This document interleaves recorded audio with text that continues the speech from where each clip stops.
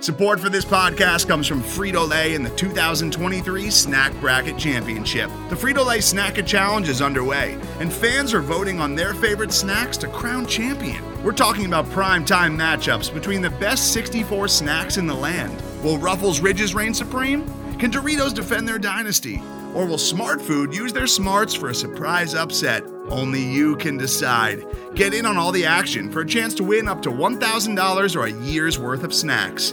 Let your snacks be heard. Just go to fritolaysnacket.sbnation.com to vote and enter for a chance to win. No purchase necessary. Sweepstakes ends April 3rd, 2023. Void where prohibited. Year's worth of snacks awarded in the form of 52 coupons, each good for one bag of chips. See official rules at fritolaysnacket.sbnation.com.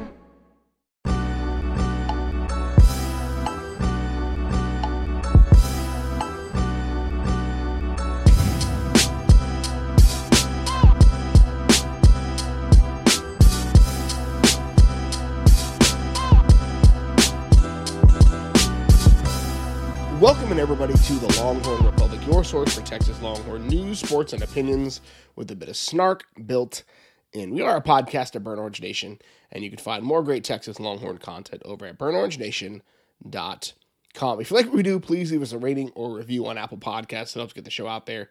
Share this with your friends wherever you found it, whether it was Apple Podcasts, Google Podcasts, Stitcher, TuneIn, Spotify, anywhere where you find fine podcast content. You can find Kyle and myself.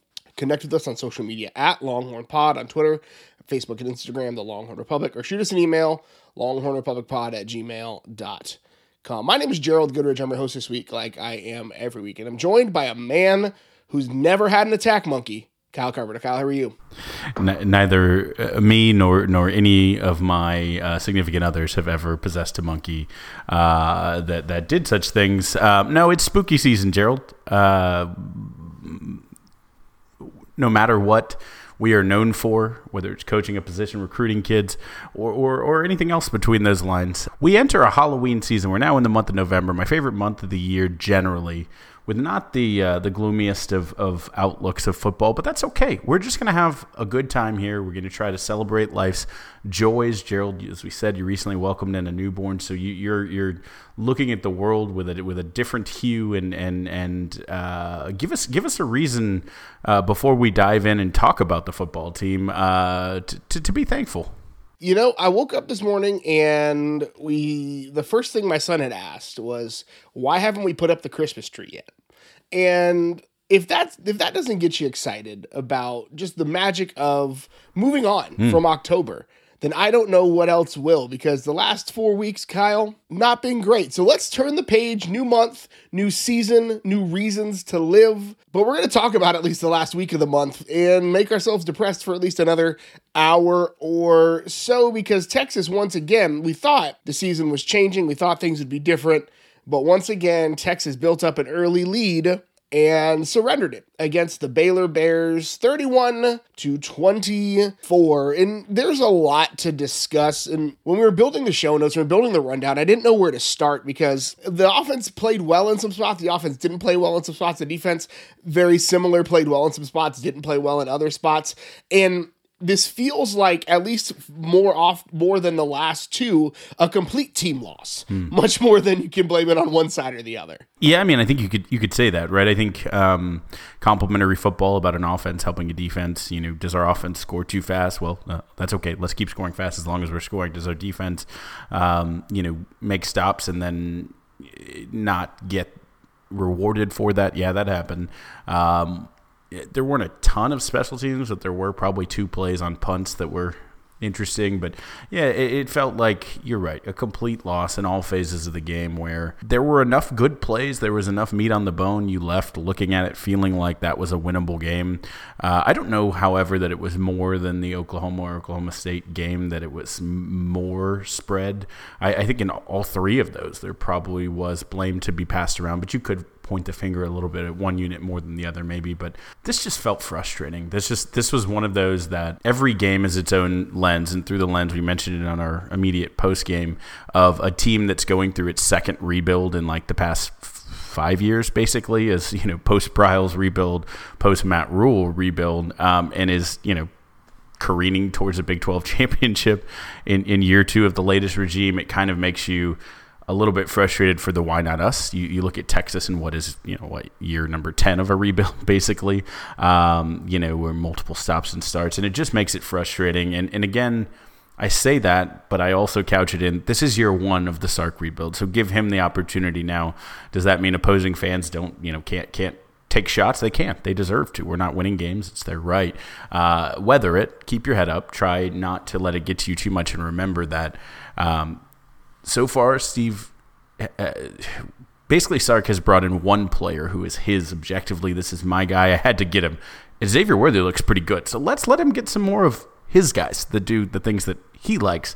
I think this could be an entirely different team in 2 years, but it's hard to wait. It is not fun to wait.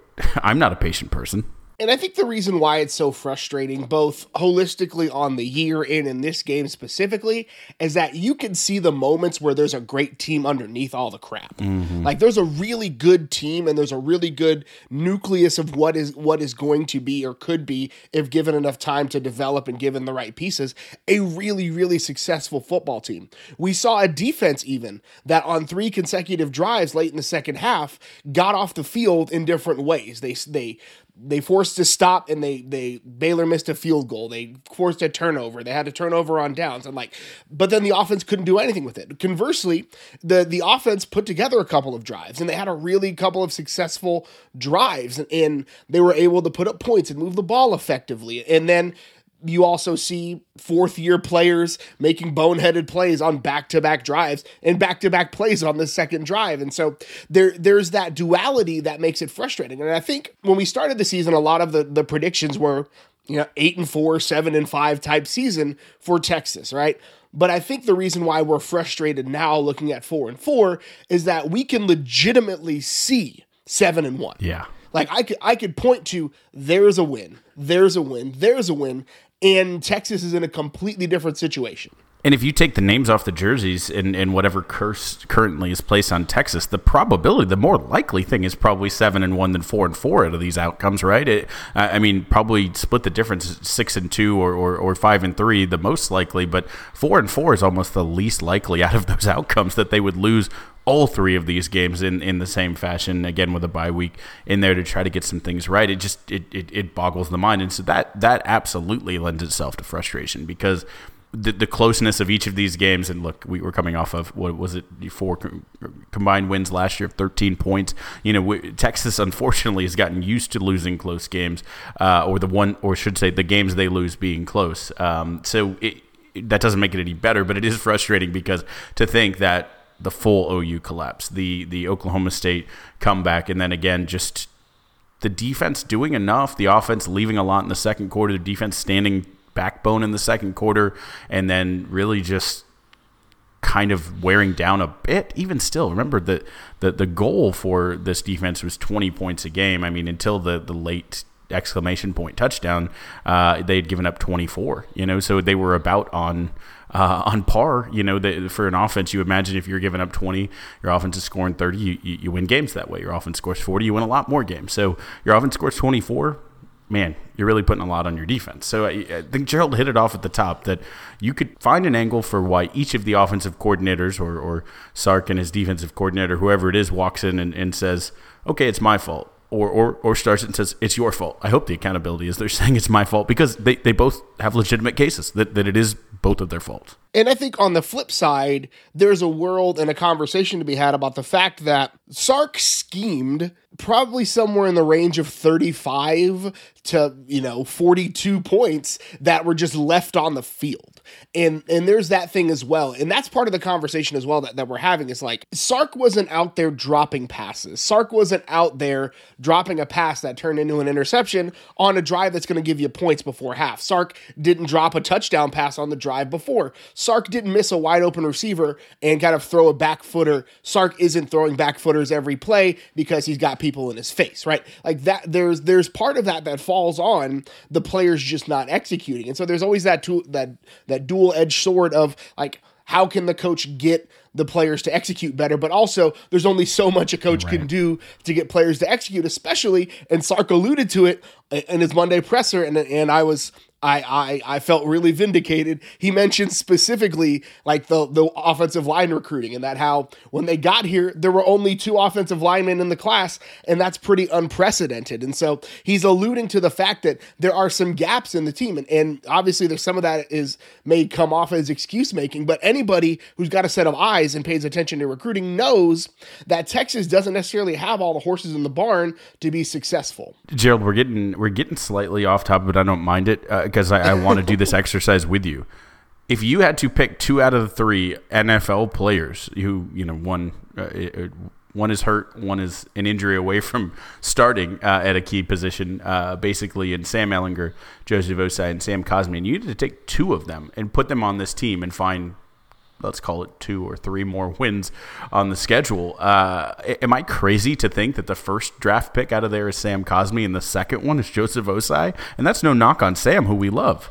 I'm absolutely with you on that. I think I would take Sam Cosmi twice, but that being said, if you pick those 3 guys, Sam Cosmi and Joseph Osai are 1 and 2, and I think we're seeing a lot of that. And this will come up again in Bang the Drum. We're not necessarily having good faith arguments about Sark and Herman and where that's at, and we'll talk about it later. But let's dive in on Baylor specifically, and we'll start with the offense just because I put it first in the rundown, and I don't want to have to scroll up. 382 total yards, 280 passing, a season low 102 rushing yards, and they're second only, I think, to Rice as far as carries. Bijan, Dave Aranda came in and knew what he wanted to do and knew what he had as an advantage, and he did not want Bijan Robinson to beat him, and he shut him down. 17 carries is the second lowest this year. The only output lower was Rice, and he didn't play the second half against Rice for just 43 yards, which is a career low for games that like he played significant minutes in, right? And then 2.5 yards per carry is a career low. It's also, weirdly enough, his lowest offensive usage rate of the season at just 25%. So there's a little bit to be said about like what was Aranda very clearly said, I'm going to make somebody else other than Bijan Robinson beat us. And Texas had some plays dialed up to do that. Casey Thompson again played a solid outing, 23 of 38 for 280, 2 touchdowns. And the interception goes next to his name, but it's not necessarily his fault.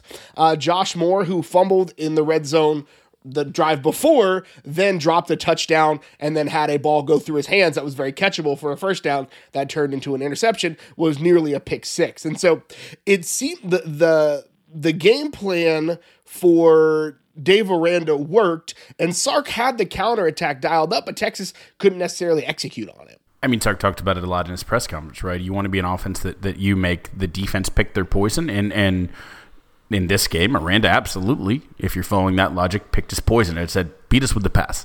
And Texas couldn't. And I don't know that you, in any way, look at that game and say, yeah, it was Casey Thompson's fault. I don't know.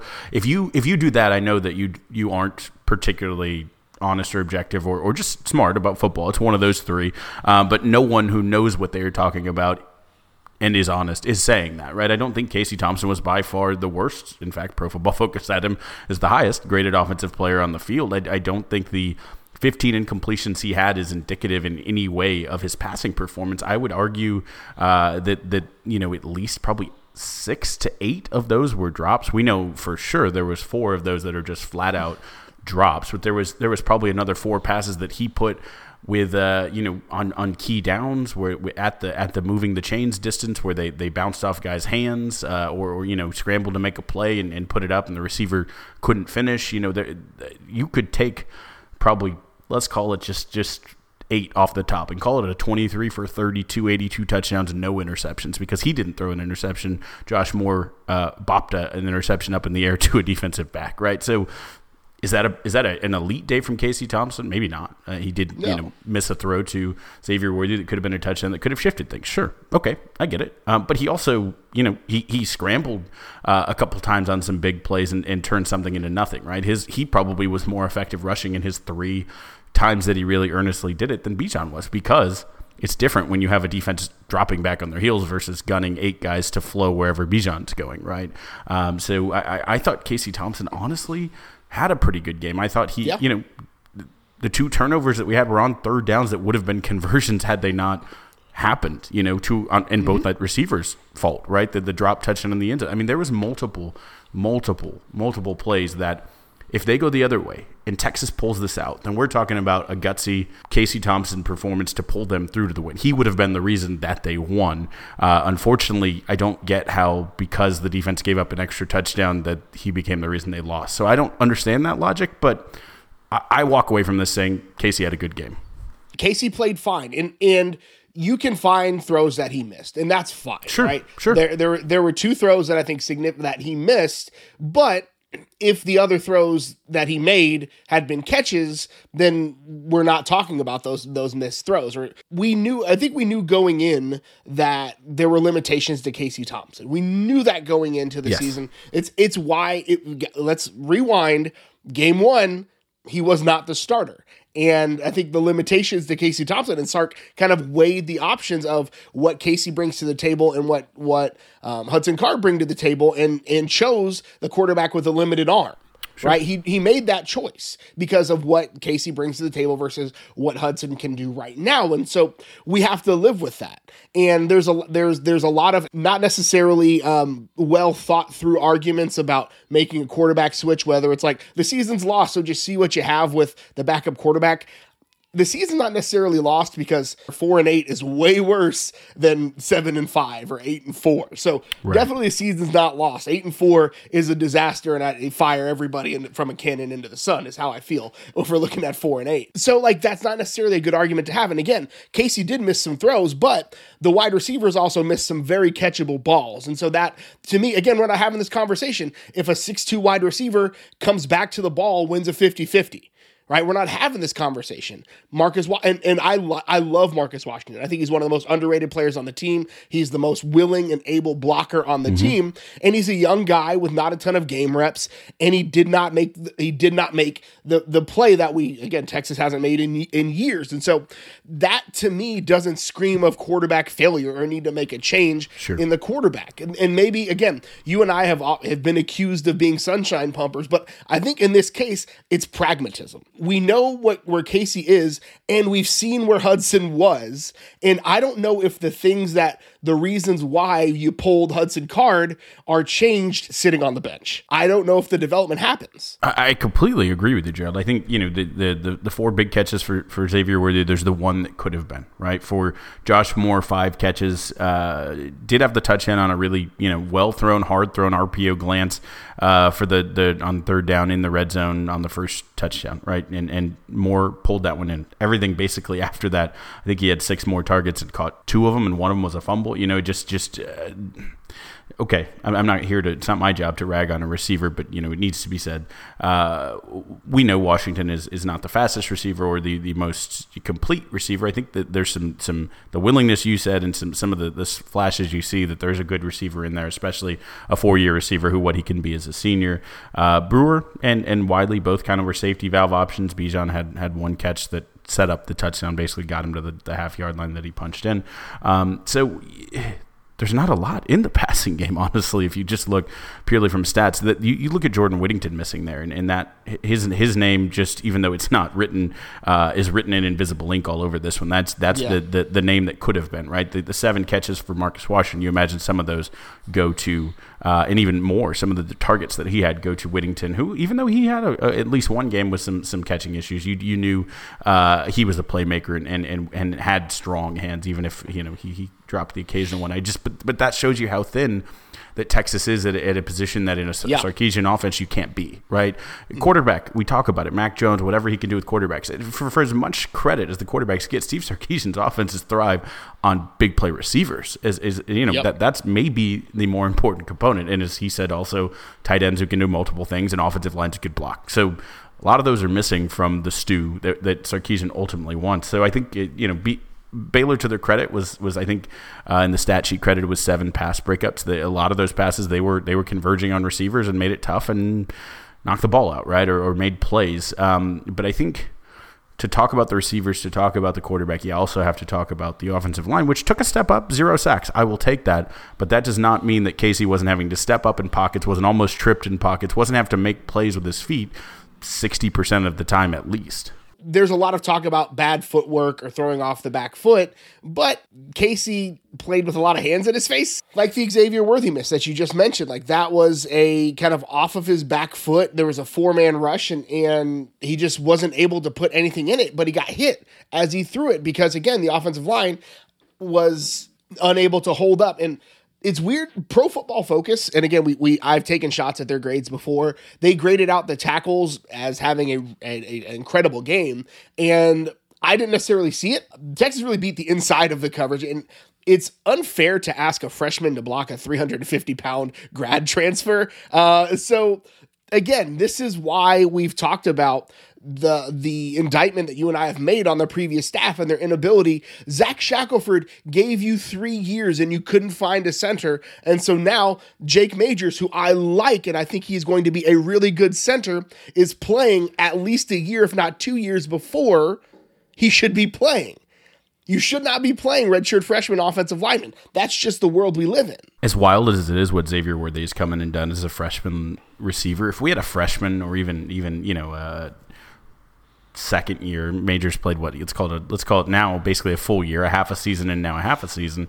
If you have a guy months away from his high school graduation, if you're counting it in months, the offensive line development curve is just so much longer. It is all about the healthy pipeline, right? It's about if you work in any company that has a sales capacity, right? Whatever you're delivering on is great, but you're always constantly looking at what's in the pipeline because you have to be looking at what's next or else you'll go under, right? And that's basically what Sark said when, hey, there's 2 guys in this class. That's not good. It's not only bad this year, the pipeline is also rotten. And that's not to speak to any of the players who came in, but you just want more players because offensive line is the hardest to grade, the hardest to develop, the hardest to project. It needs the most time in the developmental stew. And so if you get behind the curve on that, you're playing catch up. And the sad thing is it feels like Texas has had a decade to diagnose this and say, we're playing catch up in this position. We had a year where we started the season with 2 career starts. I think Dom Espinoza went down and we had 2 starts on the line at that point, right? This has been a problem for a while, and you think, although we've put some guys in the NFL at that position, and that's amazing, we have not addressed the systemic problem of getting the right guys in, knowing you're going to miss on 1 or 2 a year, so you get 3 others, and then you develop the ones who have the high floor, and you can get in there early versus the guy who takes 2 years but has the high ceiling. We talked about it with Mike Roach when he came on and talked to the recruiting side. We've talked with Coach Zychek when he came on. It feels like we've talked a lot about offensive line, but we can't stop talking about it until it's not the biggest issue that limits the best running back in college football, not being able to get a touch, and a good passing offense with one of the best play callers in college football. Like both of those things are hindered because of this point of attack. I talked about in my Inside the Numbers piece, like Bijan was unnecessarily limited because of the offensive line. It was I think 7 of his carries were for 3 yards or fewer, and a lot of those are just because he's better than anybody else on the field, so he can make things happen. I think he had 5 that were for either a loss, no gain, or 1 yard. That's just, again, if you can give Bijan even a little bit of space, we've seen what he can do. And so, the offensive line continuing to struggle is just absolutely frustrating to me. It's because, again, that's really where we can see Texas's ability or inability to make plays, because on plays where Casey is able to stand and make a read and potentially have both feet on the freaking ground to make a throw, he can put a ball where it needs to go. But if he's off his back foot throwing it across the field because he had to roll out too early to a receiver that's clearing across just trying to make some space, that's not the play. That there are probably, of the 132 FBS teams, there are probably 10 quarterbacks that could make that throw with any sort of pop on it. And that to me is not a Casey thing. It's indicative of the greater problem with the offense that is in the trenches. We could beat that horse to death, but Bijan Robinson is without a doubt, if not the best, let's call him one of the top 3 at worst running backs in the country. His long of 9, single-digit long, came on the last scoring drive, I should say, when Baylor started dropping because they knew Texas was going to pass. And if you notice, they drove down until it got in the red zone and they clinched up and they ended up getting a field goal. But basically, because Baylor had to respect and kind of anticipate the pass, Bijan got 1 run, I think it was first down, that was 9 yards. Casey threw the ball pretty well on that drive also. It all went to show you, if a defense drops back against this offense, even when they know the pass is coming, that for 60 yards was a really effective drive that kind of just flowed down the field, both running and passing. And you see, defenses know that. Defensive coordinators are smart. Dave Aranda's certainly smart. Bring pressure on Casey, get pressure on Bijan. You might give up a couple bombs to Xavier Worthy because he's that fast, but you might anyways. So why not play the odds? And every defense we see, including next week, we'll talk about it, is going to do that the rest of the year. They're not stupid. The Big 12 coordinators are not dumb. But I think the thing that we have to talk about here, Gerald, when we talk about the offense, if you zoom out and look at the whole game, is the third downs. And that's on the offensive line as much as it is anyone else. But to be holistic, 3 for 14 on the day, average to go of 7.2, just putting yourself behind the chains, not a great idea. And both of their turnovers came on third down. Again, the fumble was after what would have been a converted third down, and the interception would have been a converted third down if he didn't let it bounce off his face mask or whatever to launch it into the air for almost a pick six. But when you can't run the ball, when you're not giving yourself third and shorts, it's real hard to convert those. Even on the mediums or the ones that Bijan can usually pick up, and back to Bijan, right? Like, because the offensive line just got beat like a drum, he had 5 third down carries and he had just 10 yards, which he didn't convert on any of those third downs. Now, granted, one of them was, and I don't know if we have the time to go into this, but like that first drive where Texas had like a first down penalty and got behind the chains, and it seemed like Sark just said, screw it, I'm not going to waste any of my game script on this drive because we're already screwed on it. So like that 3rd and 20 situation is not what I really truly want to count, but because that also pulls down the average yards to go pretty significantly. But like, again, and that's weird to me that like Sark didn't want to dial anything up. He just ran the ball 3 times, and I was sitting in the moment. I was like, "That's just a weird sequence." It felt like a surrender drive in the first quarter. But over the last 3 games, Texas is 4 of 12, 4 of 13, and now 3 of 14. So 33%, 30.7%, and now 21.4% on third down. So it's the diminishing returns are diminishing. And overall in losses, Texas is 15 of 62 on third down. So 24%. You look at the wins, they're up above 60%, 33 of 54. And granted, those wins are against Louisiana, who they've won every game since they lost to Texas. So that's ranked Louisiana. Yeah. So is that like the quality win of the year? So you've got Louisiana, Rice, Tech, and TCU. So I guess Louisiana, or maybe Louisiana is the one who hasn't fired their coach. Exactly. Rice. Right. Yeah. Louisiana and Rice haven't fired their coach. So like, I guess Louisiana is the quality win on that. But like, that to me is the glaring thing. That to me is the bat and the belfry, the whatever you want to call it, but it's the thing that like screams to me like this needs attention and this needs to change before anything will and can change. The last point on this, because we need to talk about our defense at some length as well. 3 for 14 on third, 1 for 5 on fourth. Out of those conversions, 4 of them out of, let's call it 19. They did have a third down conversion on a penalty, so there you got 5 out of 20 if you count the penalty. 1 was a penalty. 2 were the wildcat. So again, having Bijan in the backfield and not giving him the ball because the defense is flowing to it. And then 2 passes. There would have been, again, 2 more on passes that were turned into interception, but that's tough. When your wildcat is your most consistent way to move it. Again, I like that we have it, but I hate that we would have to resort to that to be able to convert anything. I was glad we got it on the 4th down that we did on that drive. It was the 3rd touchdown drive basically in the 3rd quarter.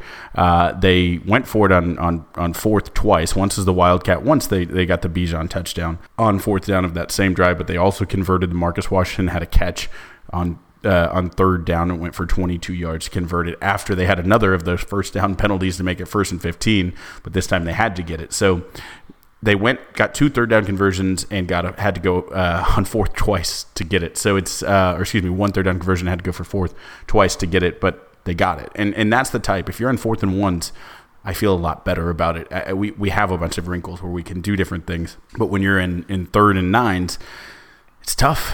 it is not putting yourself in a position to win when the defense can pin their ears back against that offensive line, and Casey's going to have to face a defense that isn't going to give him anything short and make him have something long. Where one Mississippi, two Mississippi, you have a guy hitting you. It's not a winning formula, and I think Sark knows that, and I just truly don't know what changes until they have another year to switch some things up. That to me is like where the Texas purgatory has continued or has really worsened. Like, I think why Texas is stuck in purgatory is offensive line recruiting for the last decade is really where it points out to. For every, and even a guy like Sam Cosmi, who was a 3-star coming in, right? Like, Texas has found some guys that they were able to strike rich on, but I don't necessarily know if it was anything that Texas did to do that. And so Texas will continue to remain in this offensive purgatory until they can shore things up in the offensive line. And we'll talk about the defense on the other side of the break, but I just don't know if that relief is going to come this year. Today's episode is brought to you by Cars.com. With over 2 million vehicles and 50,000 more added every day, Cars.com will match you with the perfect car for you, your budget, your life, your style. And if you're ready to say goodbye to your current car, Cars.com will get you an instant offer to cash it in. Just start by entering your license plate and get matched with a local dealer who will write you the check. So whether you're looking to buy or sell, just go to Cars.com. It's magical. After what a downer ending to the offensive discussion, we do have to switch to the defense. Gave up 427 total yards, but, giving up 31 points in a Big 12 game is usually a decent outing for most defenses. 228 passing, 199 rushing. Again, a lot of bending, but not breaking, at least early in the game from Pete Kwiatkowski's unit. But the ground game was once again gashed late in the game. Running back Abram Smith, 20 carries, 113 yards, and a touchdown. 32 of his 113 came on one play where he had a cutback, and there was a couple of uncalled holding penalties on that play, but we'll leave that there. But here's what he said after the game. This is what was telling to me, is he was asked about the Texas's defensive philosophy, and he said, if you're going to do that, and by that he means continue to play 2 safeties high, then we're just going to run over you. We've all seen it. We've all been complaining about it on Twitter, but now the opposing running back is saying, and he also pointed out that the cutbacks were there because the Texas linebackers were over pursuing to the front side of the play. So he was able to really kill it on the backside. And so that to me is like a damning quote almost. Like, that to me is like, if that is said about your defense, then something needs to change like sooner rather than later. And again, the defense, we saw what it looked like optimized early, in the second half, those kind of 3 drives where Texas was able to get off the field. They were really able to, because the Pete Kwiatkowski defense is built on no gain on first down. You stop them in the run on first down. You put them behind the chains. You make them go to second and long, third, and then they go to third and long. You can dial up pressure and you get off the field. And so when it worked well, it worked really well. But again, in crunch time, when your front is tired, when your defense is tired, when your linebackers are struggling with eye discipline because they're gassed, it's going off the rails. Yeah, no, it absolutely feels like so. In this rushing, 199 yards rushing, like you said, 32 of it on kind of a end of the game cutback play where Coburn got there but couldn't make the tackle. There was maybe some hold, and then probably the last 15 yards of that he was running at kind of Argentinian tango with BJ Foster. They were step chopping all the way the last 10 yards, and instead of tackling, Foster continued to dance with him again. I get why Foster threw his helmet on the sideline after that. But, I would say out of the 199, I'd have to do just on a guess, right? Because I think I remember 4, maybe even 5 gash plays that were the speed option. It felt like anytime they wanted, they always had a script too. After the speed option, they went with the short field, short side, short pitch, and Texas stopped it every single time. But they would give up, let's call it 15 yards on average on that speed option. And that speed option on 2 third down conversions, it was the option play. That was Baylor's anytime we need it, we can get it, but let's not overuse it play. But I still think out of their 199, let's call it at least 40 of that was on the speed option, and another 30 of that was on the last run of the game. So take those out, and you basically give up 120 yards to one of the best rushing offenses in the country across the rest of the game. That's a pretty good performance from the defense. I mean, they have two really decent backs and a really good line and a well-coached offense. And honestly, again, take when the back was broken, the defense giving up that late touchdown off the board, and you're pitching a 24-point game at that point, giving up 150 yards rushing. Yes, did they get gashed? Sure. But did they close down on some third downs? Did they have a fourth down stop? Yeah, they did some things well. I do think Overshone is a guy whose first half stats or second half stats are going to be interesting to look at the end of the year. Just a lot more tackles, a lot more big plays. It seems like he might be a guy who plays with so much heart and intensity and is asked to do so much in this defense that he always flashes so much on my rewatches in the first half that I'm like, whoa, what a game he had. And then in the second half, it's not always as much. But again, I'm not going to just rag individual players, because I think, again, this was always going to be a challenge. Holding them under 200 yards, even though they're 199, still pretty good day, considering how good. I skewed standards, I get it, but considering how good Baylor had been kind of typically leading into this one, running the football, I can't be too hard on them, because they got turnovers, they stopped some key downs. I think they did some good things otherwise, so it is heartbreaking that they weren't able to pull that one out.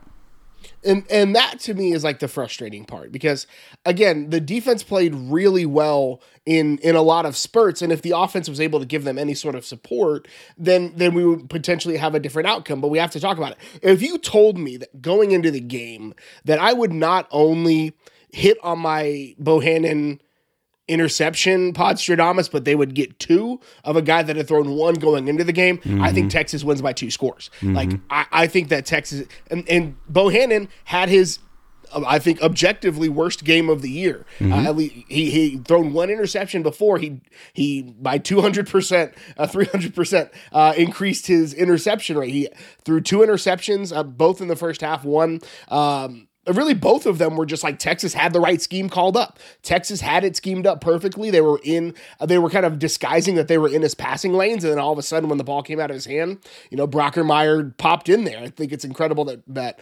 Luke Brockermeyer has 33% of Bohannon's interceptions on the year. But like, Texas kind of did what it needed to do against Bohannon in the passing game, which is why it's frustrating to sit here and talk about the defensive struggles against the run. Because again, if you had shown me the stat line from Bohannon before the game, I would say Texas wins by 2 scores. Yeah, I mean, there's 2 fumbles that they put on the ground that Texas didn't recover. Just the fact that, Texas scored some points. I wish they would have scored more, but scored some points off turnovers, got 2 interceptions, stopped that offense.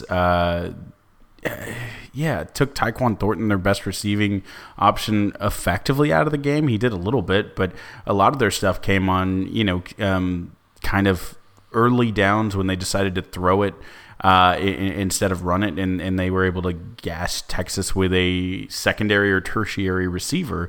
R.J. Sneed was their leading receiver, who, again, he was their second receiver, but you thought Tyquan Thornton had numbers like a world beater coming into this one. So,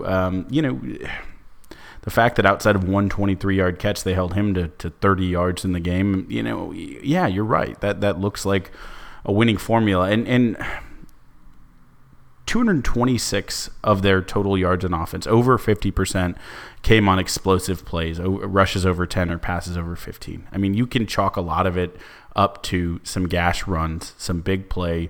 Honestly, a lot of that is like I talked about, those rush speed options and just a couple big passes, but not that many. There was a 4th and 5 they got on a slant that I wish we would have been anywhere near, that led to the rushing touchdown that Bohannon had. But it just, I thought the defense in the passing game especially did enough. The fact that they tried to get cute and they came out of the game throwing 2 straight passes and Texas picked the second one off, that's great. I thought, wow, what a start. Baylor just tried to come out and flip the script on Texas. Everyone knows Baylor's going to run, throw it twice, had a 10-yard gain, but then the second one gets picked. Oh, man, Texas is going to be in that coordinator and that quarterback's head. And to some extent, they were for a little while. I mean, the second quarter, they dominated them. I mean, they just honestly, if that second quarter goes different for both sides of the game, if we make points on what the defense held, I don't know if Baylor comes back or has the ability, the way they play the game, to come back in the second half. Absolutely. I think, again, I'm so mad that I was right, but I tweeted at the end of the first half, I really hope Texas doesn't miss the 14 points they left on the field. I knew it was going to happen because we'd seen it twice before. Like Texas leaving points on the field in the first half, and it comes back to bite him in the keister. And so that, to me, again, and this is, I think, and this goes back to the offense, but like if the offense can land the knockout blow, then the defense can pin their ears back.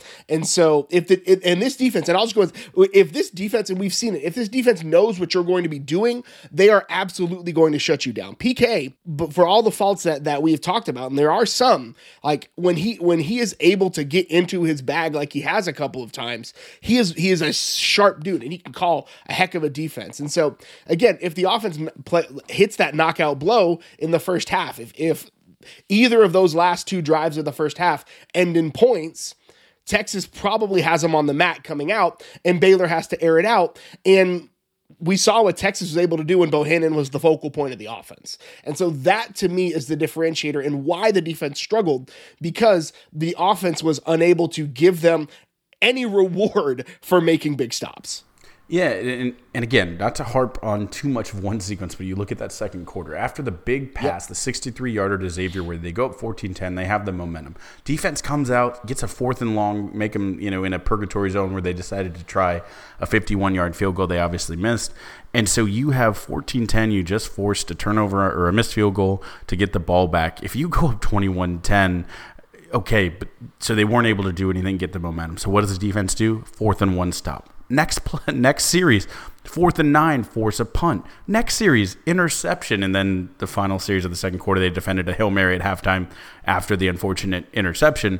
But basically their second quarter is 4 4th down stops, defending a Hail Mary, and an interception on 6 drives. That's like, I don't know that you can ask a defense to do more than that. I mean, and again, if Texas is able to turn that into 28-10,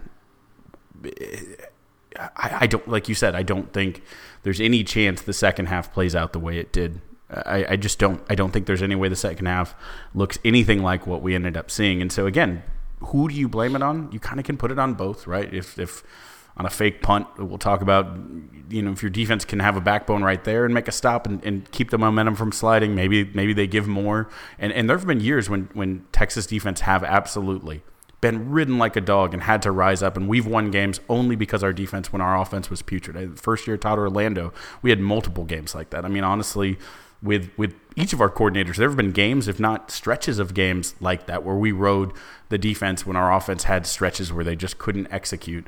But to me, the more I talk and think about this one, I think this is maybe one of those games, even though the defense was flawed, was not perfect, gave up 200 yards rushing, let's not forget, but I still think in a Big 12, when you're expecting to score points, when you know there's good running backs in this conference, maybe the best running backs in the country. I mean, we don't talk about that enough, that the evolution of Big 12 offensive philosophy, but there's some great running backs, probably 8 or 9 of them in the 10-team conference. So it is yet again, I end each segment, each section saying frustrating. Absolutely frustrating. And special teams was almost not frustrating, and then we saw the fake punt. Neither team made any noise in the return game, which we expected. We talked about it, how, Texas's advantage as far as return game is negated by the fact that Baylor is an incredible kicking team, which I'm not shocked that Baylor has an incredible kicking unit. Dicker was fine, both as a punter and as a kicker. He made all of his extra points, made the one field goal he's asked to.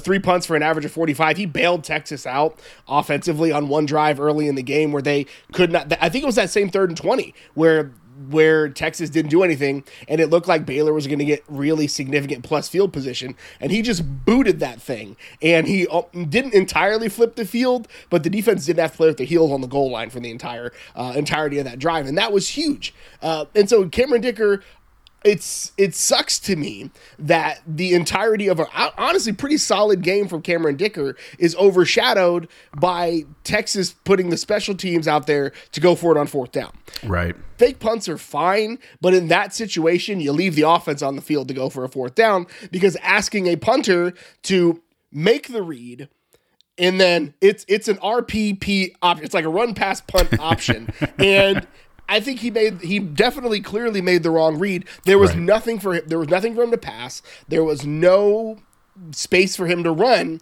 So I wish he had made the call to punt it. Now we can say bad call to dial up fake punt, and then Dicker made a bad call to try to make something. And I love the idea that he wanted to make a play, but I think the right play, the smart play, is to boot that. And that's, again, he had a great game except for. Yeah, and look, at that point, I think they were down 3. He's trying so hard to make the play. I think his immediate punt before that was one where he got creamed and maybe could have been a roughing the punter to flip that. I don't know, but got a punt away still, which I thought was an incredible play by him. And so, when he doesn't see someone in his face the way he had before, as he was, again, snuck, I still don't know how he got it out of there, snuck a punt out the last time. It's like, okay, maybe they're dropping back to return this, and they have dangerous returners. Maybe there is a lane, and again, he had someone spying him. It wasn't going to work, but just that split second that he says, ooh, maybe I have it. And I understand that. I understand the kid wanting to make the play. I mean, I completely get it. It was the wrong call by him and probably by the coaching staff, but I get it. But I don't think the game changed on a fake punt. I don't think that was the single thing.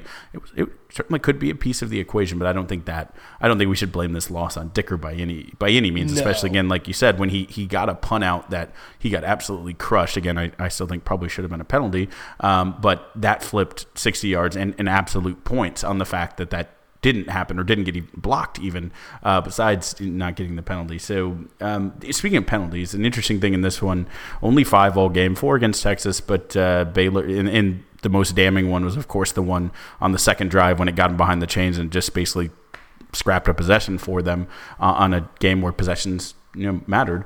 But then 1 on Baylor for 10 yards on the final drive of the game when they had a holding, very clearly penalty to convert. But, only 1 penalty on Baylor. We talked about it. They had 0 against BYU. The refs, to their credit, just didn't call a lot this game, and that's fine. They were relatively consistent. But, you look at the special teams and kind of the hidden yards, and it's not there. I mean, this is a game that really was straight up offense versus defense, Baylor versus UT, and Baylor won. And that's all we could say about it is Baylor won it, Texas lost it, and that's where we're at. And I think it's a testament to Baylor being a good team is that when the wheels could have come off, they kept them from coming off, where Texas is not quite a good team yet, where the wheels were coming off and they couldn't necessarily keep them from coming off. So a quick Podstradamus update. We're currently sitting with, again, 4 regular season games left. Kyle is up 12-9. Kyle's predictions that he missed was not a 1-possession game, but he did have that Texas would hold Baylor under 200 yards rushing. You got that in there, I think, based off of kneel downs, but that's neither here. No. If you take the kneel downs, it's only like 190 yards. It's 199 excluding kneel downs. Okay. That would have been the all-time backdoor cover if I could have got that. I would be celebrating that. It'd have been a weekend of double backdoor covers if anybody was watching that Clemson one. What I missed on, I thought Bijan would get 125 on the ground, but I did say that Mr. Gary Bohannon would have an interception. We got that one off the board early and often, come to find out. But we'll see. We'll be back on Thursday with previewing our Iowa State matchup. And now it's the part of the show where we rip around the rest of campus very quickly and we down the 40. So we normally start with volleyball here, but we got a shout out to the ladies in the postseason. The Texas soccer team, after finishing the first ever undefeated season in school history, the Longhorns drew the number 2 seed because they were behind TCU by 1 point, but they knocked off OU in the quarterfinals 5-2, a hat trick from the young gun Trinity Byers, just a 15th hat trick in school history. Her 12th on the year gives her the 6th highest single season total for Texas all time. The ladies are looking Like the quick injection of talent has really flipped things around for them. And we talk a lot about the young core, but I want to shout out senior forward Mackenzie McFarland, who we've talked a lot about Trinity Byers. She's having a season to remember as a true freshman without a doubt. But Mackenzie McFarland scored her second brace in the last 3 matches for UT. Had a brace being 2 goals, if we're not soccer fanatics here. A pair of goals is called a brace against Oklahoma State, and then again to do it against OU. So loves punishing the state of Oklahoma. And coming on late, it makes it really dangerous. You know what Byer is, and she's getting better every match. But you have a senior who's stepping up. That really makes this tournament run and the ensuing NCAA tournament really, really interesting. Obviously, we know what freshman Lexi Massimo is capable of. She had 3 assists in the 5 goals in this one. Now stands tied for the second most in a season all time with 13. And speaking of lucky number 13, Texas now has a 13-match unbeaten streak, again, all the way through Big 12 play and including the games before that, tying the longest stretch in program history. So this is looking good. The 2 Seed Horns will take on West Virginia on Thursday in the semifinals, and they are positioned well with West Virginia getting the upset to take on the 6th seed. The 7 and the 6 should put them in the driver's seat to get to the big one.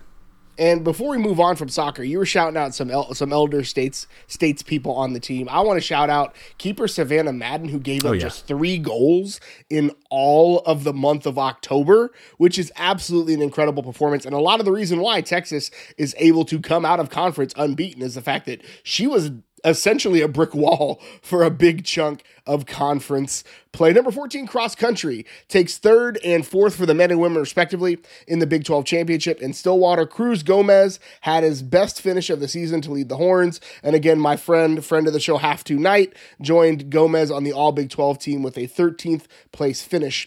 Number 7, women's golf, placed 7th at the Landfall Invitational. Senior Sarah Kusakova tied for 12th in the individual standings at 1 under. That was the last of 4 tournaments for the ladies in the fall that will resume play in February. Baseball, getting back on the diamond. They scrimmaged McLennan Community College for 14 innings. They won 15-4. Pete Hansen pitched 2, struck out 1, had a walk, 1 hit on 23 pitches.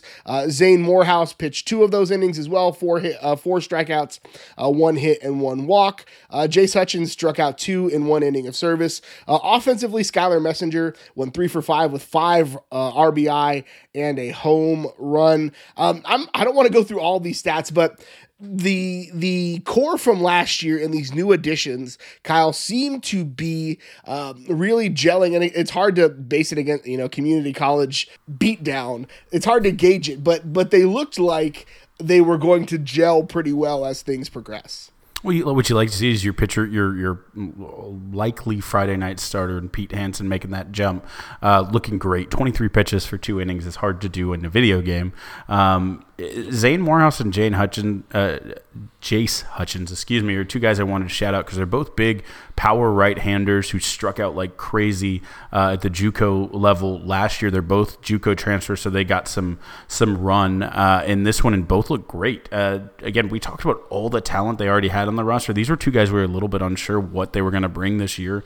I don't know that they'll pitch, be the first names in either in the starting rotation or the first reliever in, but to know that you have those arms, again, guys who were Zane Morehouse was dominant last year, the JUCO level, just striking people out, but both of those guys came out looking good. And Skylar Messenger looks like, we talked about Chris Beers, the portal pirate, maybe the most significant portal transfer, at least in the Big 12, coming from Kansas, where he was all conference last year, to fill in that third base spot and just continues to rake in the fall ball. Again, it's fall, but, you want to shout out, they stole some bases. Eric Kennedy doing what he does, and Dylan Campbell, a guy who's really interesting, I think will play a lot, can do a lot of different things. He's fast. He hit a double. He can just kind of do it all. So a lot of good names.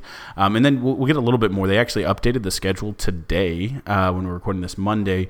The new reflected schedule, if you were planning to make it out for any of these games for the Orange and White Fall World Series, Wednesday the 3rd will be at 4 p.m., Friday the 5th, 6 p.m., and then the final game Saturday, November 6th, 2 p.m. These are intra-squad scrimmages, orange versus white, of course, so they're done until the spring playing other opponents.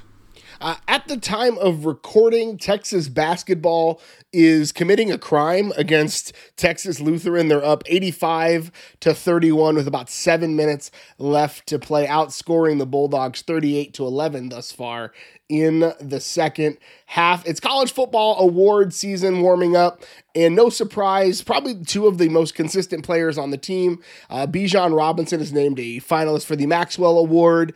Potentially, he'll probably look at a Doak Walker semifinalist within the next few days as well. And DeMarvion Overshone was named a Butkus Award semifinalist, proving that spinning down from safety sometimes works out really well. But now's the part of the show where we honor one of the best traditions in all of college athletics, Big Bertha, and we bang the drum, brought to you by Joe Ruiz. So, Kyle, what are we banging the drum on this week?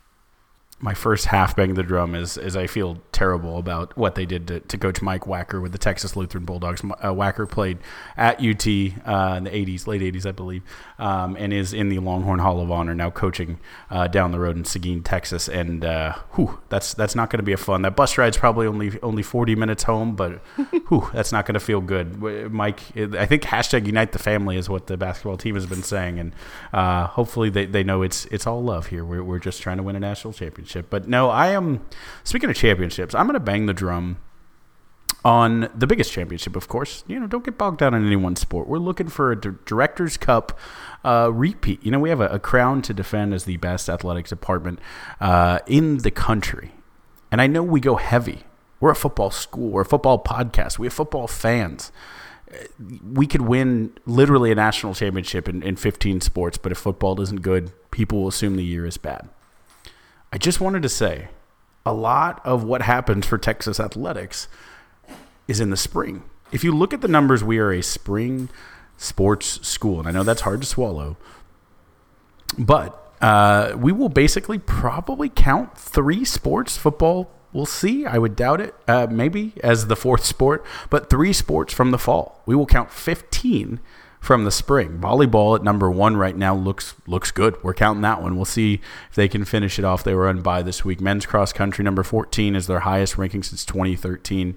Again, finished 3rd in the Big 12. We'll see how they do in the national cross country NCAAs, and then soccer top 15, just getting hotter and hotter at the right time.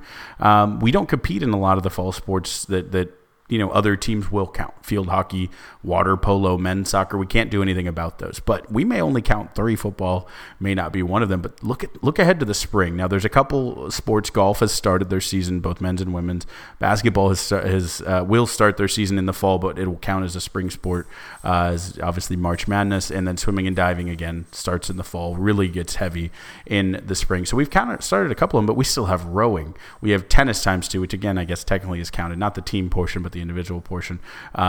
Baseball, softball, 4 times track, indoor and outdoor. The only 4 sports that are mandatory to be counted in the Directors Cup: volleyball, which we are number 1, basketball, men's and women's, which we are preseason ranked number 5 and number 25, and baseball, which again we're probably going to be about number 5, I would guess, when rankings are in full force for that. So we're sitting pretty for this. Don't freak out. The sky isn't falling. We're looking at defending champions rowing. We're looking at defending champions swimming. We're looking at defending champions tennis and a men's tennis team that wants some more. A softball team and a women's basketball team that I think are going to finish better than people will rank them. A track team that has put people in the Olympics last year. I feel good about the state of Texas sports. Remember, we are more than just football. Absolutely. And again, it's national recognition is that football and basketball, right? But in a year where Texas fired both its football and its basketball coach, they were named the best athletic department, at least from an on the court field space of competition standpoint that you possibly could. So I'm banging the drum this week on expectations. And first I want to apologize because you and I, early in the season, after, week 4 or 5-ish, came out and said some things that potentially were based in rational thought, but not necessarily reality as far as what Texas would be and could be able to do on the season. Now we're sitting here in, coming off of the 8th game of the year where Texas is sitting at a cool 500 and has 4 winnable games left on the schedule, but also 4 very losable games, or 3 very losable games in Kansas left on the schedule. And so I just want to say that it's impossible to compare where Texas is at now to the previous regime, simply because, yes, there is talent, but the talent is in pockets. And the talent is not necessarily in some of the most impactful pockets. If you remember, when Steve Sarkisian came on campus, he mentioned the fact that Texas had a bunch of tight ends and wide receivers. I don't know if you all remember that, but I do. Is that Texas has some roster numbers that don't necessarily lead to success. Texas has not, I think Texas has signed like 2 top 250 offensive linemen in the last 4 cycles. That does not lead to success at the Big 12 level. So yes, there is talent. And yes, Tom Herman was able to win games, but Texas also had the let's just let Sam put his head down and see what he can do play that Texas doesn't have, thankfully, to run anymore. And as much as Sam was good for Texas, I'm glad that Sam is not having to put his body on the line to, let's just put it, save his coach's job because there's not enough talent in the right spots for them to win games. As many games as people want to throw at Sam's feet for his, his weird passing or whatever, like Sam just straight up won some games for Tom Herman, especially in the year where they won the Sugar Bowl. Let's go back to look at that. That was a Sam Ehlinger game. They beat Georgia because Sam Ehlinger in that ground attack was just absolutely phenomenal. And the defense really won that game for a lot of them. And so when you're missing a bunch of guys, like go back and look at like the 2019 class, and shout out to our friend Rick on the Twitter machines, who always points us in the right direction. That 2019 class, based on early departures and transfers, like it's a bad look. It's not necessarily a great look for Texas. So let's pump the brakes. It's year 1. Sark himself, I think, alluded to, maybe didn't say out loud, that this was going to be a bit of a rebuild, and I think Texas will hit the portal hard and fast, and I think we'll see some attrition in the offseason as well. But again, it is okay to be frustrated. You're well within your rights to be frustrated. But if you're ready to fire a coach in year 1, patience. Look at that 2019 class, honestly, guys. The amount of transfers, can't fault to Gabriel Floyd, but at key positions, linemen who didn't work out, receivers who didn't work out specifically. You look at where this team is struggling: playmakers at receiver, offensive line, linebacker. It's all there. If you follow football but you don't follow recruiting, that's okay. But you have to know that these things correlate directly. If they do a re-rank of this class, I don't know that this is a top 40 class. And I hate to say that out loud, but It's a tough one. And we're seeing the ripples. The ripples shall continue until Texas can get the offensive line figured out. But that's all we've got for you this week. Texas currently up 92-31 on TLU. Kyle, where can the good folks find you on the internet? Oh, you can follow me on Twitter at Kyle Carbon. You can also follow the Texas Pregamer at Texas Pregamer. You can follow me on Twitter. I am at GH Goodridge. Follow the show on Twitter at Longhorn Pod. We're on Facebook and Instagram, Longhorn Republic. Or shoot us an email, longhornrepublicpod@gmail.com. Thank you so much for tuning in again this week. And until next time, hook 'em. Baylor still sucks.